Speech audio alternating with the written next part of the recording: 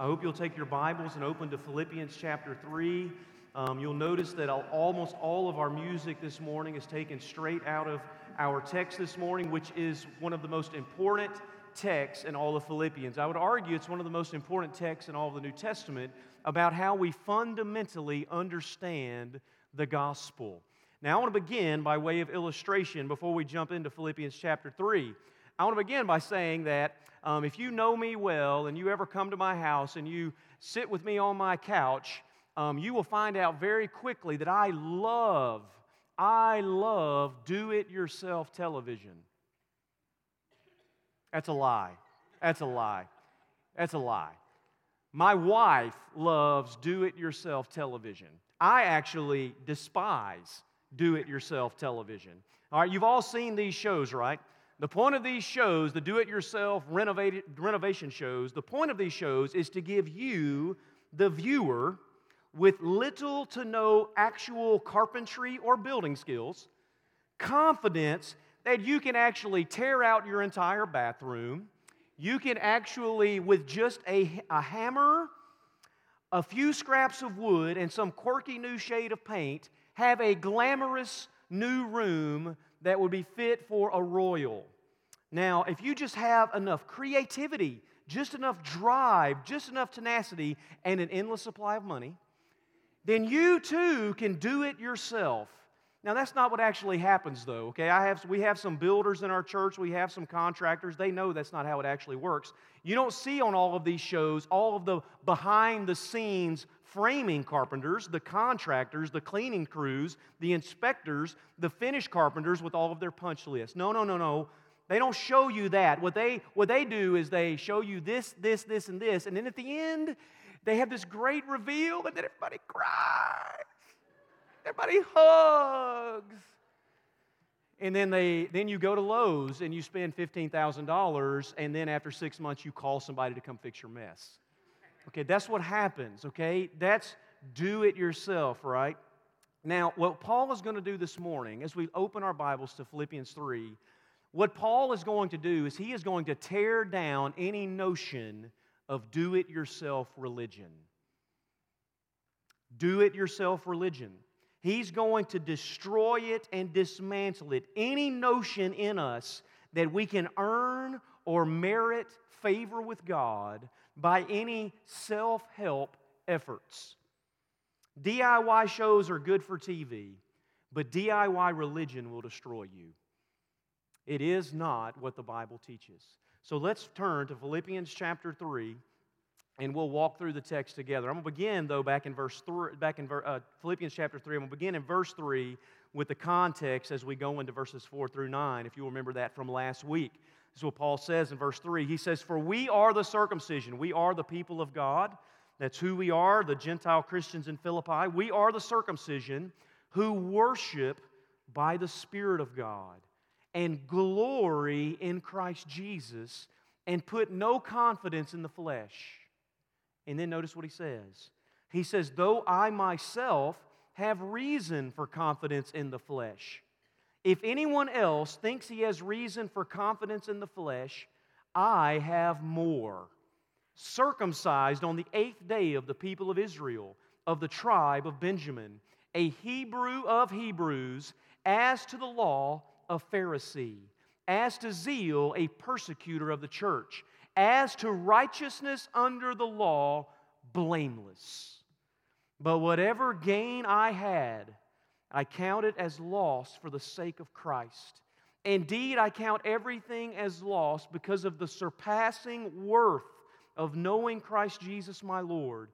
For His sake I have suffered the loss of all things and count them as rubbish, in order that I may gain Christ and be found in Him, not having a righteousness of my own that comes from the law, but that which comes through faith in Christ, the righteousness from God that depends on faith." May God add a blessing to the reading of His Word. I want to break this into 3 sections as we go through it together. I want you to notice first the falsehood of fleshly confidence. That's how our text begins in verses 4 through 6, when Paul says there that if anyone has reason For confidence in the flesh, you that like to boast in your accomplishments, you that like to boast in your flesh and in who you are and what you do, if anyone thinks you have confidence, I have more. Paul says, I have more than you. I have more. And then I want you to notice that Paul begins after this to talk through the reasons of why he could put confidence in the flesh as if it mattered to God. Paul used to think that it did. That's the point here. Paul used to think these things mattered to his relationship to God. And in his day, Paul had every possible advantage. He had every possible advantage. So what were those advantages that Paul had that if you think you have some advantages, he has more? Well, here they are, 4 of them. First, Paul had a covenantal advantage. What do I mean by that? Well, he says he was circumcised on the 8th day of the people of Israel. So think about this. Paul was born, and 8 days later, he was introduced into the Abrahamic covenant to its promises and blessings when he was circumcised, as were all male children of Israel. Paul writes about this advantage in Romans. He says that every advantage were given to the Jews. Every advantage were given to those who were circumcised into the covenant promises of Abraham. This is what he says in Romans 9. He says, they are the Israelites, and to them belong the adoption. They were adopted as God's people. The glory of the temple and all of its services, the covenants that were given to them not only in the law, but also through David, also the covenant given to Noah. And he says the covenants, the giving of the law, the worship, and the promises. To them belong the patriarchs. That's where we get our religion, Abraham, Isaac, and Jacob. And then he says, and from their race, according to the flesh, is the Christ, who is God over all, blessed forever. Paul had the advantage of being born into the people that God chose to make His own by grace. That's a covenantal advantage. Second, Paul had an ancestral advantage. Even beyond the covenantal advantage, he had an ancestral advantage. Look what he says, of the tribe of Benjamin. Now, Benjamin was the second son of Rachel, the wife that Jacob loved. In fact, when Benjamin was being born, Rachel was dying. And Jacob said to her, what shall we name him? And she said, name him Ben-Oni, which means son of my pain, because she was dying. And Jacob stepped in and said, no. He will not be Ben-Oni, he will be Ben-Yamin, son of my right hand. Son of my right hand. And though Benjamin was not the covenantal line of Judah, though that's not the case, Benjamin gave Israel their first king, Saul. And when all of the other tribes abandoned David, Benjamin stayed faithful. He says, I'm part of the really elite, the 2 elite tribes of Israel, Judah and Benjamin. And then, so he had an ancestral advantage, but then Paul had a parental advantage. Notice what he says. He says, born a Hebrew of Hebrews.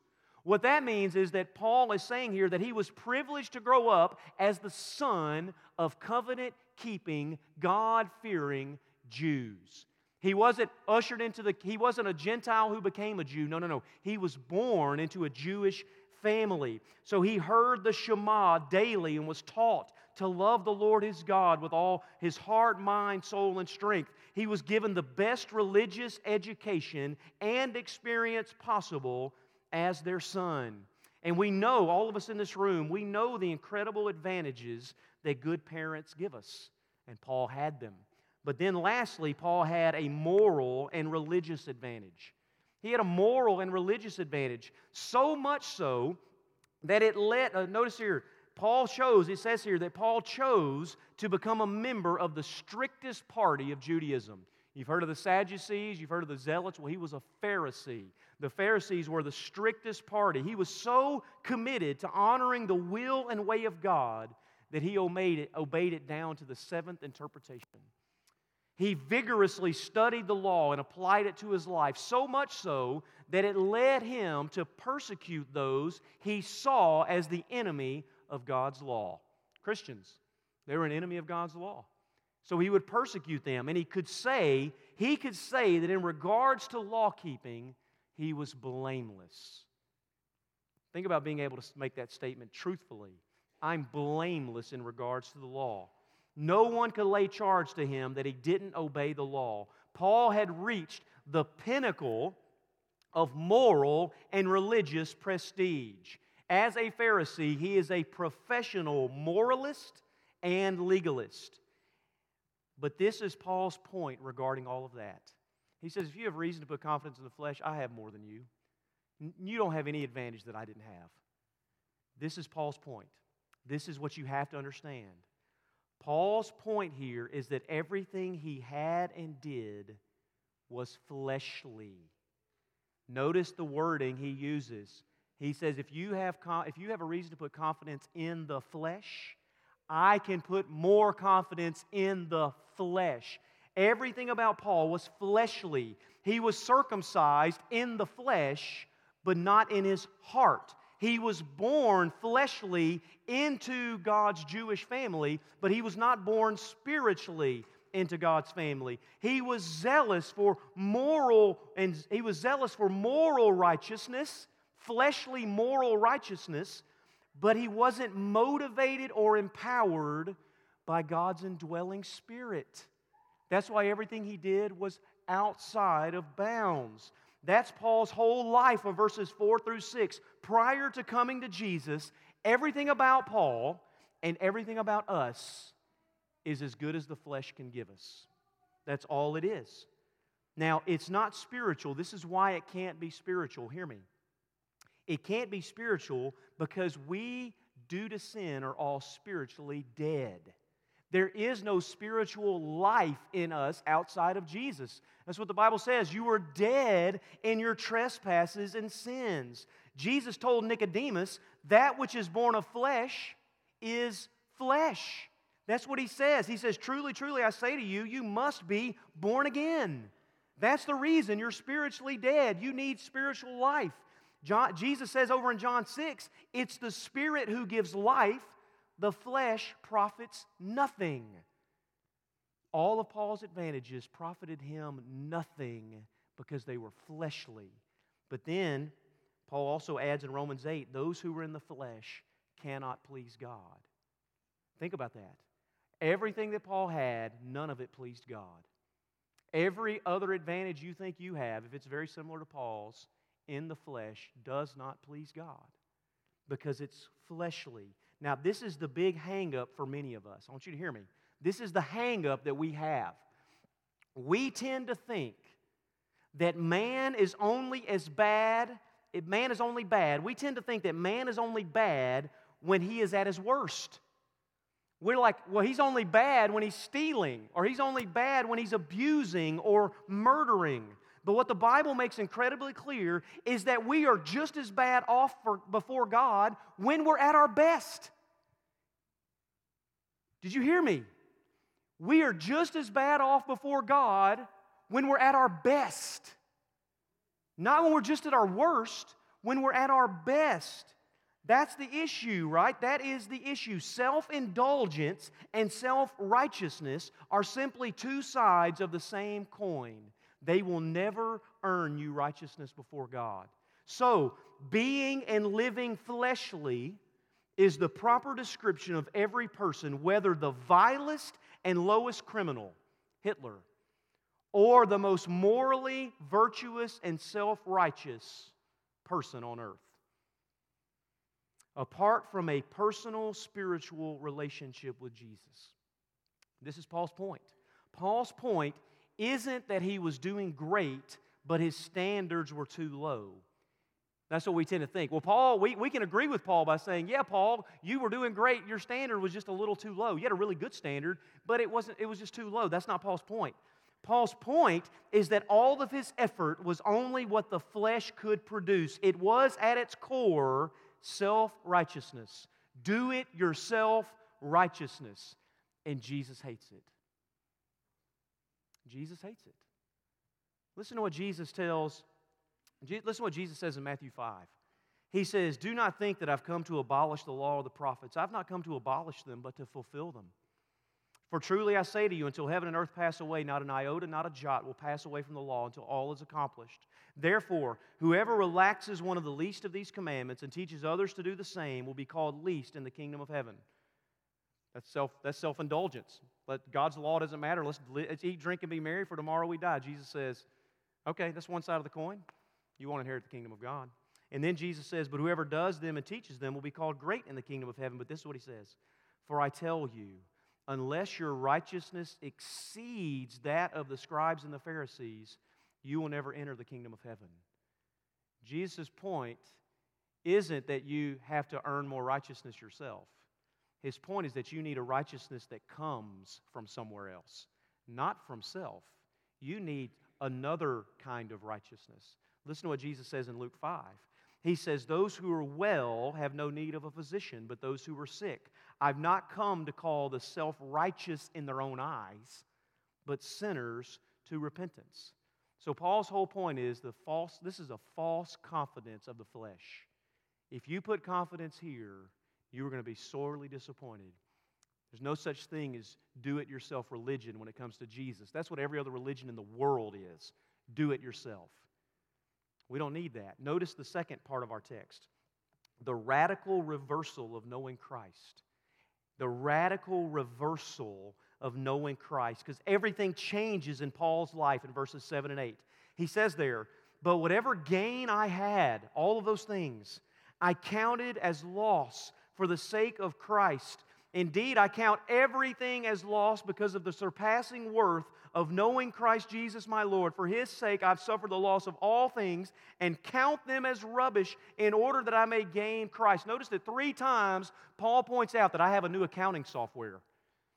I have a new accounting software. Everything about the way I've taken records has drastically changed. Now, this happened when Paul met Jesus in Acts chapter 9, and he was introduced to Jesus, and at that point, an entire new system revolutionized his heart, his mind, and his soul. He had a new way of seeing the world, a new way of seeing Jesus, and a new way of balancing his assets and advantages.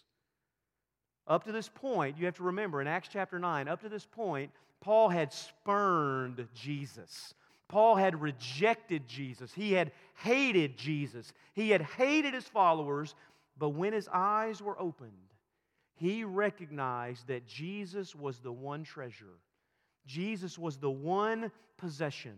Jesus was the one pearl of great price that caused him to completely disregard everything on the other side of the scale. Paul had these scales, and he had stacked up this do-it-yourself religion of his ancestry and of his righteousness and of his study and of his zeal. And when he sees Jesus, he goes, this stuff isn't even on the scale anymore. This stuff is loss.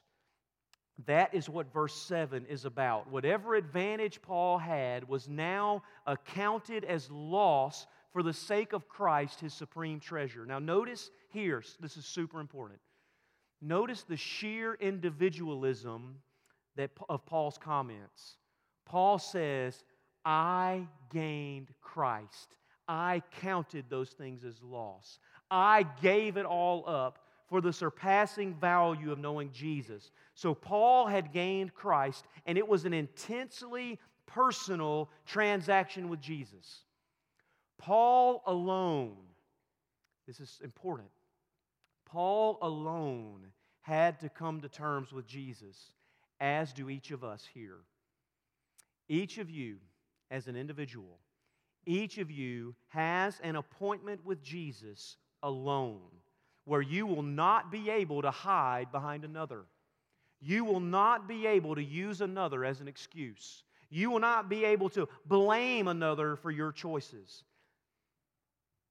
Paul says Paul's understanding is that each of the individuals in the church at Philippi had to have an individual, intentional, transforming experience with Jesus by faith. You have to come to Jesus yourself. You don't get to use anyone else. Now, many of us here we share many of the same blessings and advantages that Paul had, don't we? By God's grace, we were born into the United States among a people where the gospel was freely given and proclaimed. We didn't choose that. God did. And many of us were born to godly, Jesus-loving parents who showed us and taught us the gospel. And because of that, many of us grew up in a church hearing God's word regularly. We had good Bible instruction and moral character development like Paul. But none of those things will save us. None of them. We must have an individual relationship with Jesus where we treasure Him above all else as individuals. This church can't save you. This pastor can't save you. That baptistry up there can't save you. Your parents can't save you. Only Jesus can save you. Now, notice what Paul says, that when he comes to Jesus in his new accounting system, everything else is considered as rubbish. That's the word for refuse. Dung. He says that all that stuff I thought was an advantage compared to Jesus, it's a refuse. It's not something I treasure. Could you imagine treasuring that? It's kind of gross. But that's what he says, right? That Jesus is better than anything his zealous moral religion could give him. And on the other side, Jesus is better than any fleeting pleasure that sin offers. He's better than all of that. And He's worth giving up moral self-righteousness on the one end and moral debauchery and self-indulgence on the other. Jesus is better. Paul has said He's taken account of everything, and Jesus far surpasses those things. Now, this is exactly what Moses did in Hebrews 11. If you were to turn to Hebrews 11, you'd hear the story about Moses by faith. If you remember Moses' story, this is what Hebrews says about Moses' story. By faith, Moses, when he was grown up, you remember he was put in the basket and Pharaoh's daughter found him floating among the reeds because the young boys were supposed to be killed by the Hebrew midwives. He says Moses, when he was grown up, refused to be called the son of Pharaoh's daughter, choosing rather to be mistreated with the people of God than to enjoy the fleeting pleasures of sin. Moses made a choice. He considered the reproach of Christ greater wealth than the treasures of Egypt, for he was looking for the reward. Think of what Moses gave up. Moses gave up the political and social and economic privileges of being Pharaoh's daughter, and he traded them for what? Being mistreated with God's people as slaves. Because he was looking for the reward. He was looking for something else. Now here's my question to you. What are some of the things that you count as gain in your life? Take an account. What are some of those things you take as gain? Maybe it's your money. Maybe it's your education, your athletic skill and prowess. Maybe it's your position at work, your family name and legacy, your intellect, your musical talents. The question is, will any of those things commend you to God? The question is, will any of those things save you from the judgment for your sins? Will any of those things satisfy the deepest longings of your soul for intimacy and fellowship with God? It's do-it-yourself religion. Paul says it's worthless when you finally find Jesus. And I want you to notice finally the righteousness that comes by faith. Paul says in verse 9, look what he says.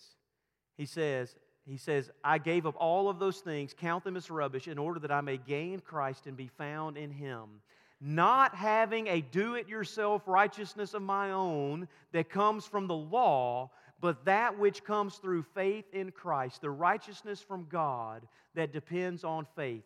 Now here it is. Paul says he's willing to give up everything that he might know Christ and be found in Him. Paul is trading his self-righteousness and fleshly confidence. And he says, I don't need that kind of righteousness. I need the righteousness that only Christ can give me. A righteousness that I need to stand in God's presence, worthy of His blessing and approval. Now, I want you to know that this whole issue of alien righteousness, imputed righteousness, is the whole center of the book of Romans. When you read Romans, the whole heart of the gospel and the heart of the question, this is the question of Romans, how are guilty sinners, that's us, How are we accounted as righteous before God? How does God consider us righteous? How does God treat us? How does God treat us as something other than sinners deserving His wrath? And here's the answer. This is the summary, okay? I'm not going to preach the whole book of Romans. Amen? Here's the summary. This is what he says. In Romans, the first point is everybody's guilty. Everybody's guilty, right? There's none righteous, no, not one. And because of our guilt, we're under God's wrath. Everybody. There's none righteous, no, not one. How many? None. How many of you are righteous? None. How many have their own righteousness? None. Zero. Zilch. Nada. Not one. Don't think you're an exception. Second point of Romans. The righteousness we need can only come from faith. It only comes from faith. The Bible says that Abraham believed God and it was credited to him as righteousness. How did Abraham receive righteousness? By faith. He believed God and it was given to him. God counted him as righteous before he was circumcised and 400 years before the law was given. So was Abraham accounted righteous because he got circumcised? Nope. Was he accounted righteous because he kept the law? He had been dead for 400 years. He was accounted righteous by faith. That's the point.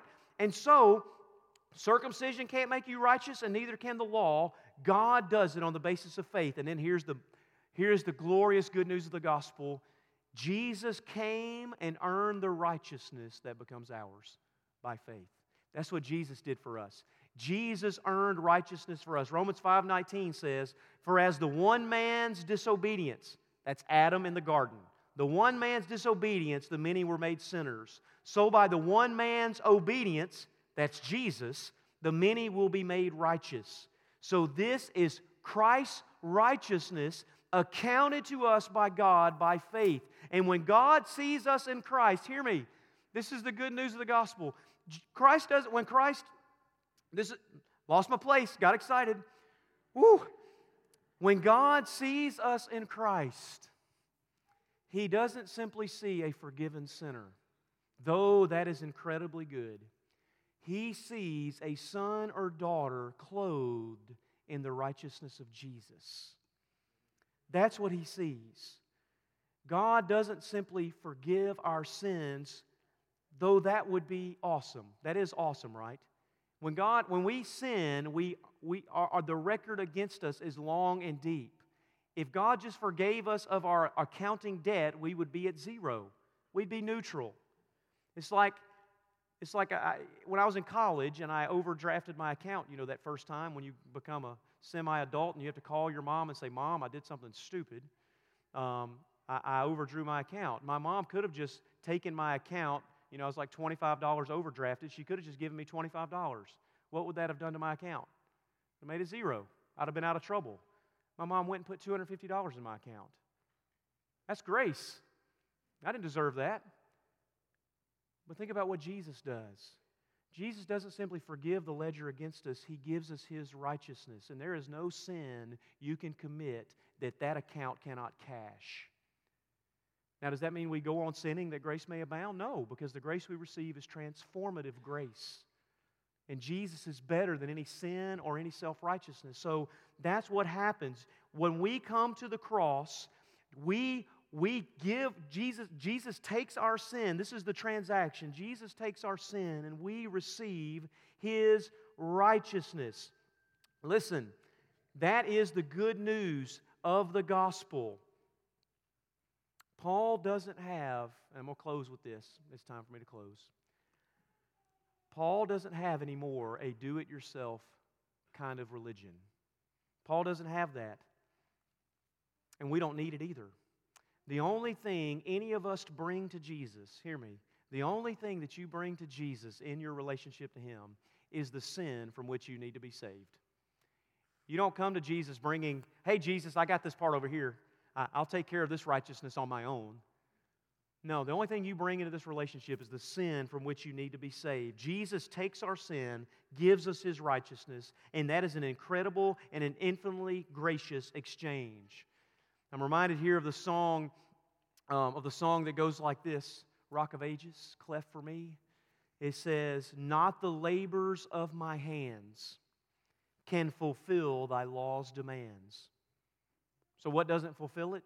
My labors, my do-it-yourself. He says, could my zeal no respite know? That means if my zeal never took a vacation, could my tears forever flow? All for sin could not atone. None of those things could atone for my sin. Thou must save, and Thou alone. And then he says, nothing in my hand I bring, simply to the cross I cling. Naked I come to Thee for dress, helpless I look to Thee for grace. Foul I to the fountain fly, wash me, Savior, or I die. That's someone who understands the gospel. Now, this is the ultimate question, and this is how I'm going to close. You have to answer this, each of you as an individual.